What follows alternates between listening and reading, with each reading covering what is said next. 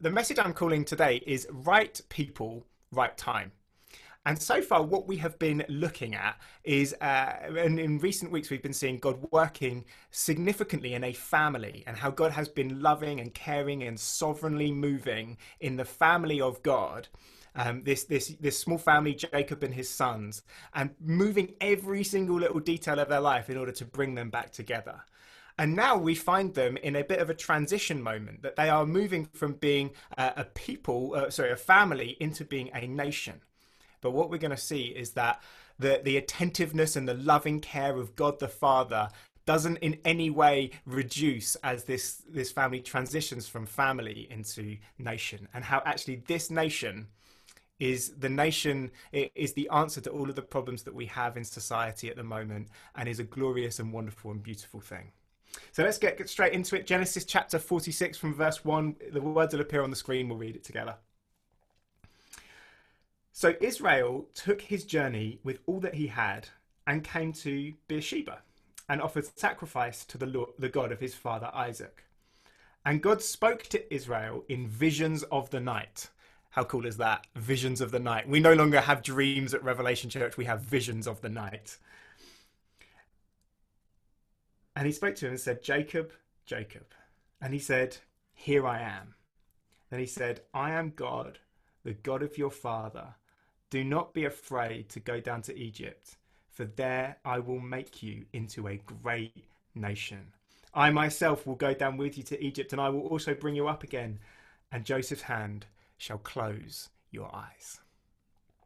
Here we have straight up, right into it, just a wonderful and beautiful moment for Jacob, and for a wonderful display of God's faithfulness and his goodness. We read just at the end of the last chapter how Jacob's spirit had been revived after 22 years of being separated from his son Joseph and fearing that he had died. He's now heard Joseph is alive and in Egypt. And the famine that they're in, and him and his family are in Canaan, they can be delivered from it and go and live in Egypt, be reunited with Joseph, and know all of the abundance that only Egypt can offer. And now as they start off their journey towards Egypt, they then are met with this immediate and clear voice of God, where he speaks this promise over his people. He says, I will make you into a great nation. Now, this is a great promise to hear at the best of time, at any time, really. I mean, imagine if God woke you up in the night and said, I am going to make you into a great nation, Alice, or I am going to make you into a great nation, Azura. You'd think, that is moderately encouraging. Thank you very much, God. I am not too frustrated that you have woken me up. I will go back to sleep now, but thank you very much, God.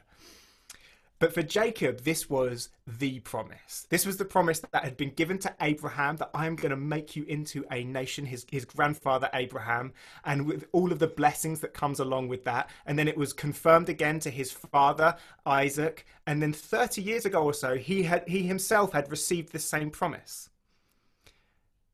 But the time has been quiet since then. He has not heard from God in a long time. And I can't imagine that there's many people amongst us that haven't at some point entertained the thought that maybe I have managed to write myself out of God's story somehow. That maybe we've done something, or maybe there is a perceived opportunity that was in front of us that we didn't take, or maybe just from sheer laziness, we think, I think I'm going to miss out on God's best for me. And I imagine this must be some of the thoughts that Jacob's having. And probably more likely for him thinking, because of something I've done or haven't done, maybe my whole family is going to miss out on the blessings that God has for them. And whilst he's in that frame of mind, here comes the voice of God. He awakens him in the night. I love just how tender he is in verse 2. He says, Jacob, Jacob. Just the repeating of his name, the loving tenderness of the Father, saying, I still love you, I'm still for you, I still want to bless you. And speaks that great promise, I will make you into a great nation. And while the majesty and the splendor and the beauty and the scale of that promise is still ringing in our ears, We then move into verse 5, where we receive something of a stark reality check. Because verses 5 all the way through to verse 27, quite a long passage, describes then the journey of the people through to Egypt from Canaan. And it doesn't describe the route that they took or which service station they stopped at or whether or not they moaned about just how ridiculously expensive Burger King is at service stations. What we see primarily listed in that time is just a listing of the names of the people of God, this family that has been moved. And while it is quite long just to read it on your own, contained within there is just 70 names of people. And so we have this kind of this stark contrast between you are going to become a great nation and you're sort of living in the joy of that and thinking, oh, look what God's going to do. And then you are confronted with the reality of the situation as it currently is, just 70 people. I measured it in my Bible. It only takes up, it's a normal font size, and it only takes up 9 3/4 centimeters in my Bible of people. This is not yet a great nation. And you might think, oh, okay, well, maybe these are 70 of just the best nation builders you could possibly get your hands on in order to form a new nation. Maybe there's political leaders, military strategists, maybe there's intellect and businessmen and women and philosophers and, you know, all the people that you'd need to form a coherent society. But actually, as you make your way through the list, this is more or less a roll call of, at the kind of top end, just a very unremarkable, very broken, very limited group of people.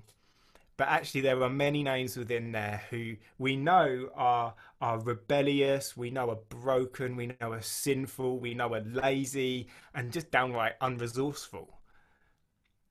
Their nation building credentials are somewhat lacking. And as every single name is listed and we are so clear on who we've got here, the state of this embryonic nation of Israel is really laid bare before us.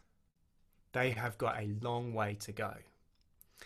And it's a pretty sorry list until you get to the end of verse 27. Let me read it to you. All the persons of the house of Jacob who came into into Egypt were 70. Now for us, that is just a normal sentence that says there were 70 people that came. But the construction of the sentence in the Hebrew is designed to end emphatically this sentence and indeed this whole little section in the list of people on the number 70. 70 is the emphasis here of this whole passage and this list. And the number 70 is a whole and complete number. In Hebrew thought, this represents that they are a complete people. But it's even more than that, because the number 70 is a product of the number 7 and the number 10, which again, in Hebrew thoughts, these two numbers represent perfection. And so as you come to the end of this list, you think this is a hopeless bunch of people, and then emphatically, bang, it ends on the number 70. And it reframes and reconstructs the whole passage that has gone before it. And what we see here is that, or what the author is communicating through the inspiration of God, is that God is saying, look, for my divine purpose, this group is perfection upon perfection. This group is exactly who I want. That as we have this picture of God's people, Jacob, his sons, and all of their family, coming up to the gates of the most impressive and wealthiest nation and the most powerful super nation that's ever existed, and they've got their skyscrapers, they've got their franchise coffee outlets, they've got pyramids, they've got sphinxes, they've got it all, and here comes just a few people in a few wagons that we look at them and think, God, are you serious? Like, these people you're going to try and form something with in this place? This is a bunch of no hopes. But what God is saying is, he's just saying, look, I love them. These are my people. These are who I have set myself on. These are who I've given myself to. I delight in each and every one of them. That as we see this list of names, really what we see again is the tenderness of the Father the God the Father, listing each and every name. It's almost like, you know, when you sometimes ask someone, have you got kids? And then half an hour later, you really wish that you hadn't asked. They've only got 2 kids, but they just cannot shut up telling you about them. And they're telling you what toothpaste they use and what brand trainers they have. And you're just like, I really couldn't care less. And you try and edge away from the conversation, which is really difficult on Zoom. That's kind of what's going on here. God's just saying, look, I see each and every one of my people. And you may not be much in the world's eyes, but I love you and I am for you. And I see you, Tola, and I see you too, Puva. And I'm going to do something with you. You are exactly, I see you just as you are, and I love you, and I need you just as you are. You're exactly what I want. And you know, that's exactly how God sees us. That I think we could be tempted to see ourselves and think, as a little church plant up against the vast city of Manchester with its pyramids and its skyscrapers and its coffee outlets, and just think, how could he ever use us? How could he ever use me to build something substantial here and do something big? But God looks on us in the same way and says, look, I see your imperfections. I see your lack of resources. I see your shortcomings. I even see your sin. I see it all. And yet I delight in you.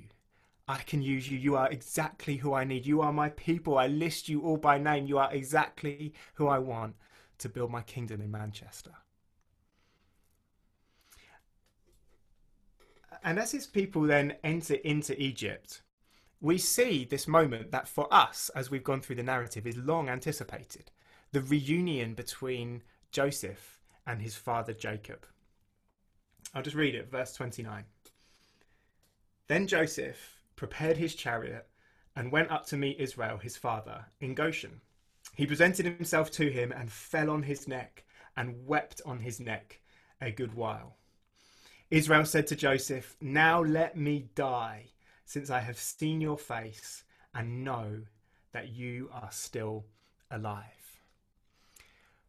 After 22 years of separation, Jacob and Joseph are reunited together again. We've been waiting for this moment, and it is a profound moment. I mean, if Hollywood were to get their hands on this script, and if Hollywood were to do this, you just know that this scene would be 2 people approaching one another from either sides of the screen, probably running in a field of some description, slow-mo running towards one another. The music would slowly build and then come to a crescendo just as they unite, and the shot would linger as they embrace.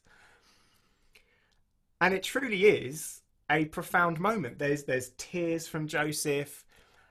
Jacob says, now I can die happy because I've seen you. But it is also a very short moment. It only gets these 2 verses in this whole narrative. That it really isn't the focus of this passage. And here I think we see really starkly that the narrative really is starting to move on. That although we have been so focused on this family, the building and the reunion and the bringing together of this family is for a purpose. That the climactic moment that we've been waiting for almost gets swallowed up in this bigger story of God now starting to build his nation. That this reunion is very much part of a bigger thing. That he has been working in this family's life in order to give birth to this nation. And the focus then moves to, where is this family going to settle? Where are they going to be?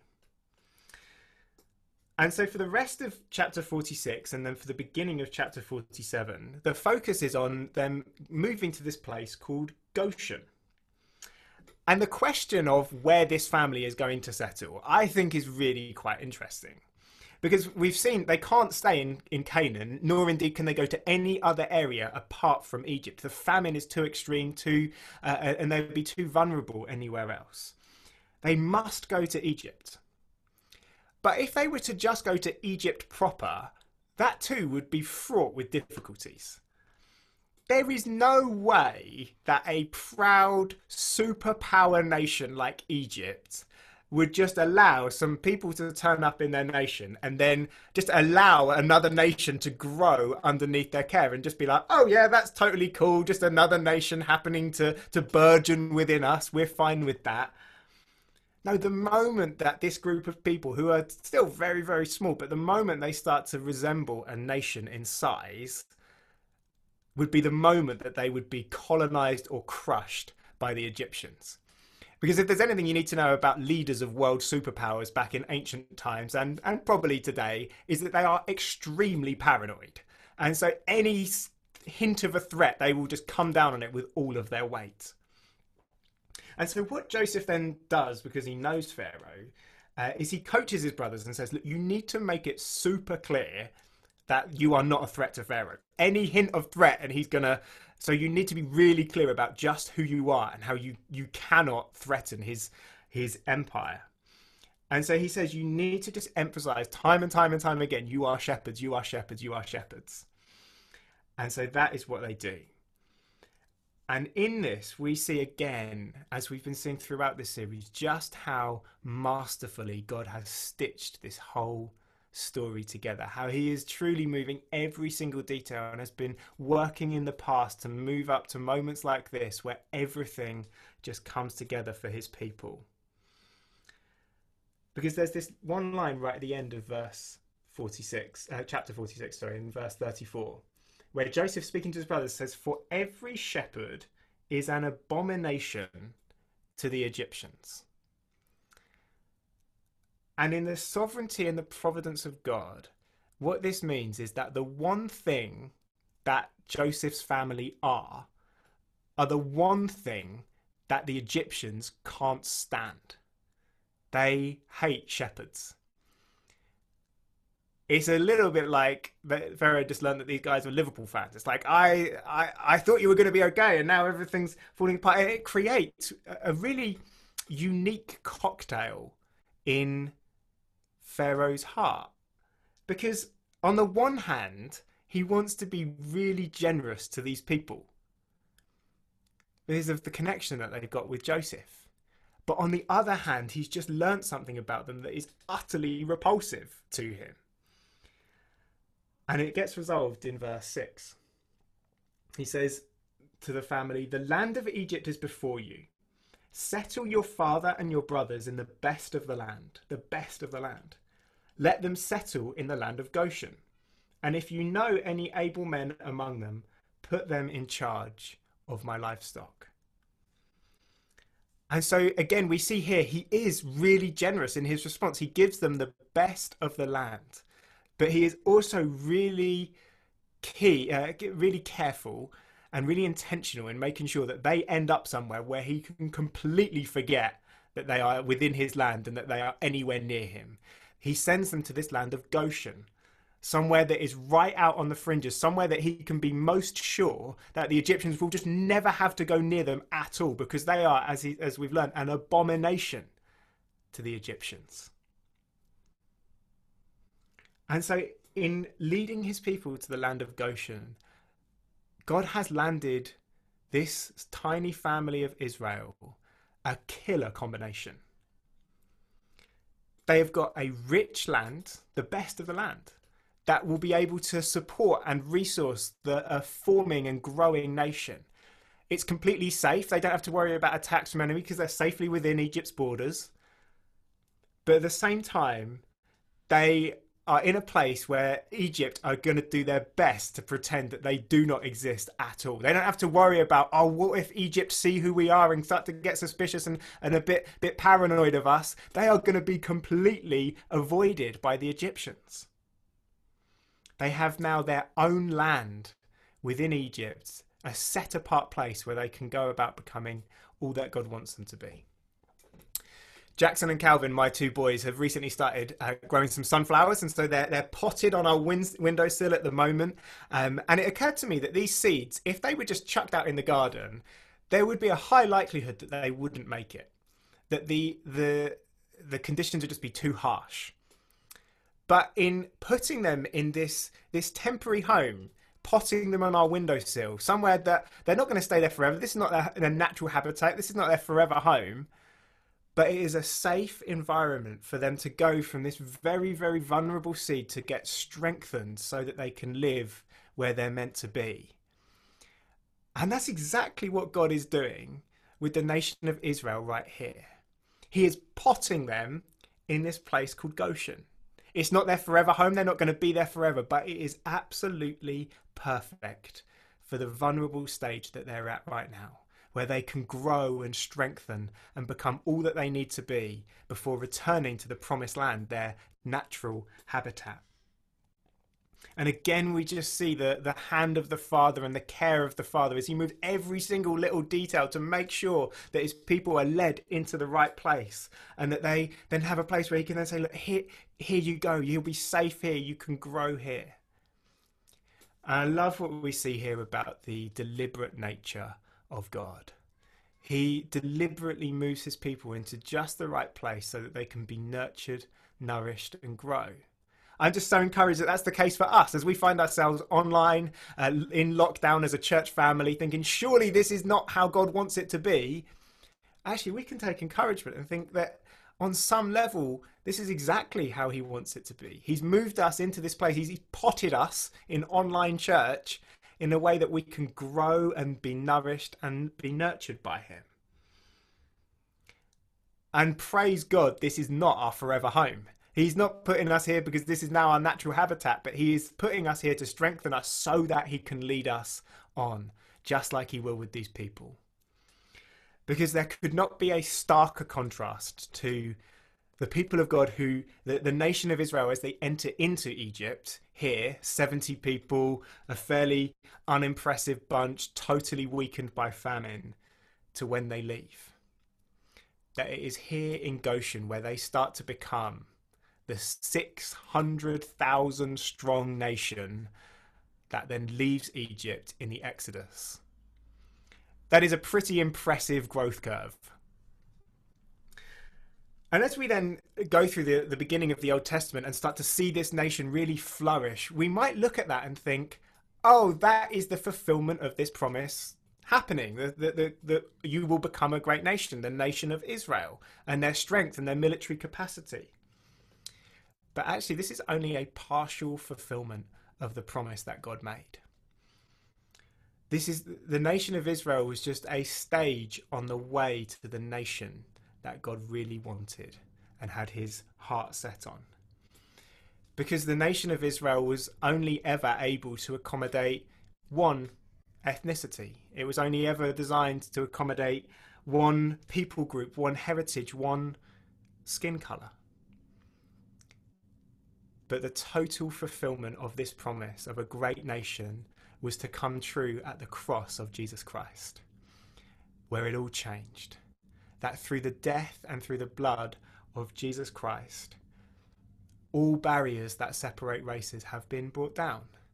That truly the nation was formed when Jesus Christ was hung on that tree. He tore down the dividing wall of hostility that separates each and every one of us and made a way that every person might be able to come. All could gather to him, regardless of race, regardless of nation, regardless of background, regardless of language, regardless of skin colour.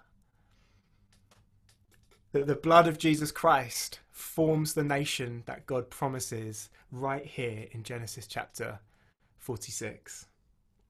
Just as 1 Peter says, that we, through Jesus, have become a chosen race, a royal priesthood, a holy nation, a people for his own possession. This is the nation that the world is currently longing for. This nation is the only place where true harmony and true peace and true unity can be known, where true reconciliation between people can happen. And it is a nation that can only come about through Jesus. And so although we do find ourselves very much in a Goshen-like existence at the moment, small in number, perhaps feeling a little bit vulnerable, repotted into lockdown, waiting on God and trusting in him that he will build us as a family. On the one hand, that is true, but on the other, what is also very true is that we have already been established by Jesus as a great nation, that it has already happened and we're already living in the good of it.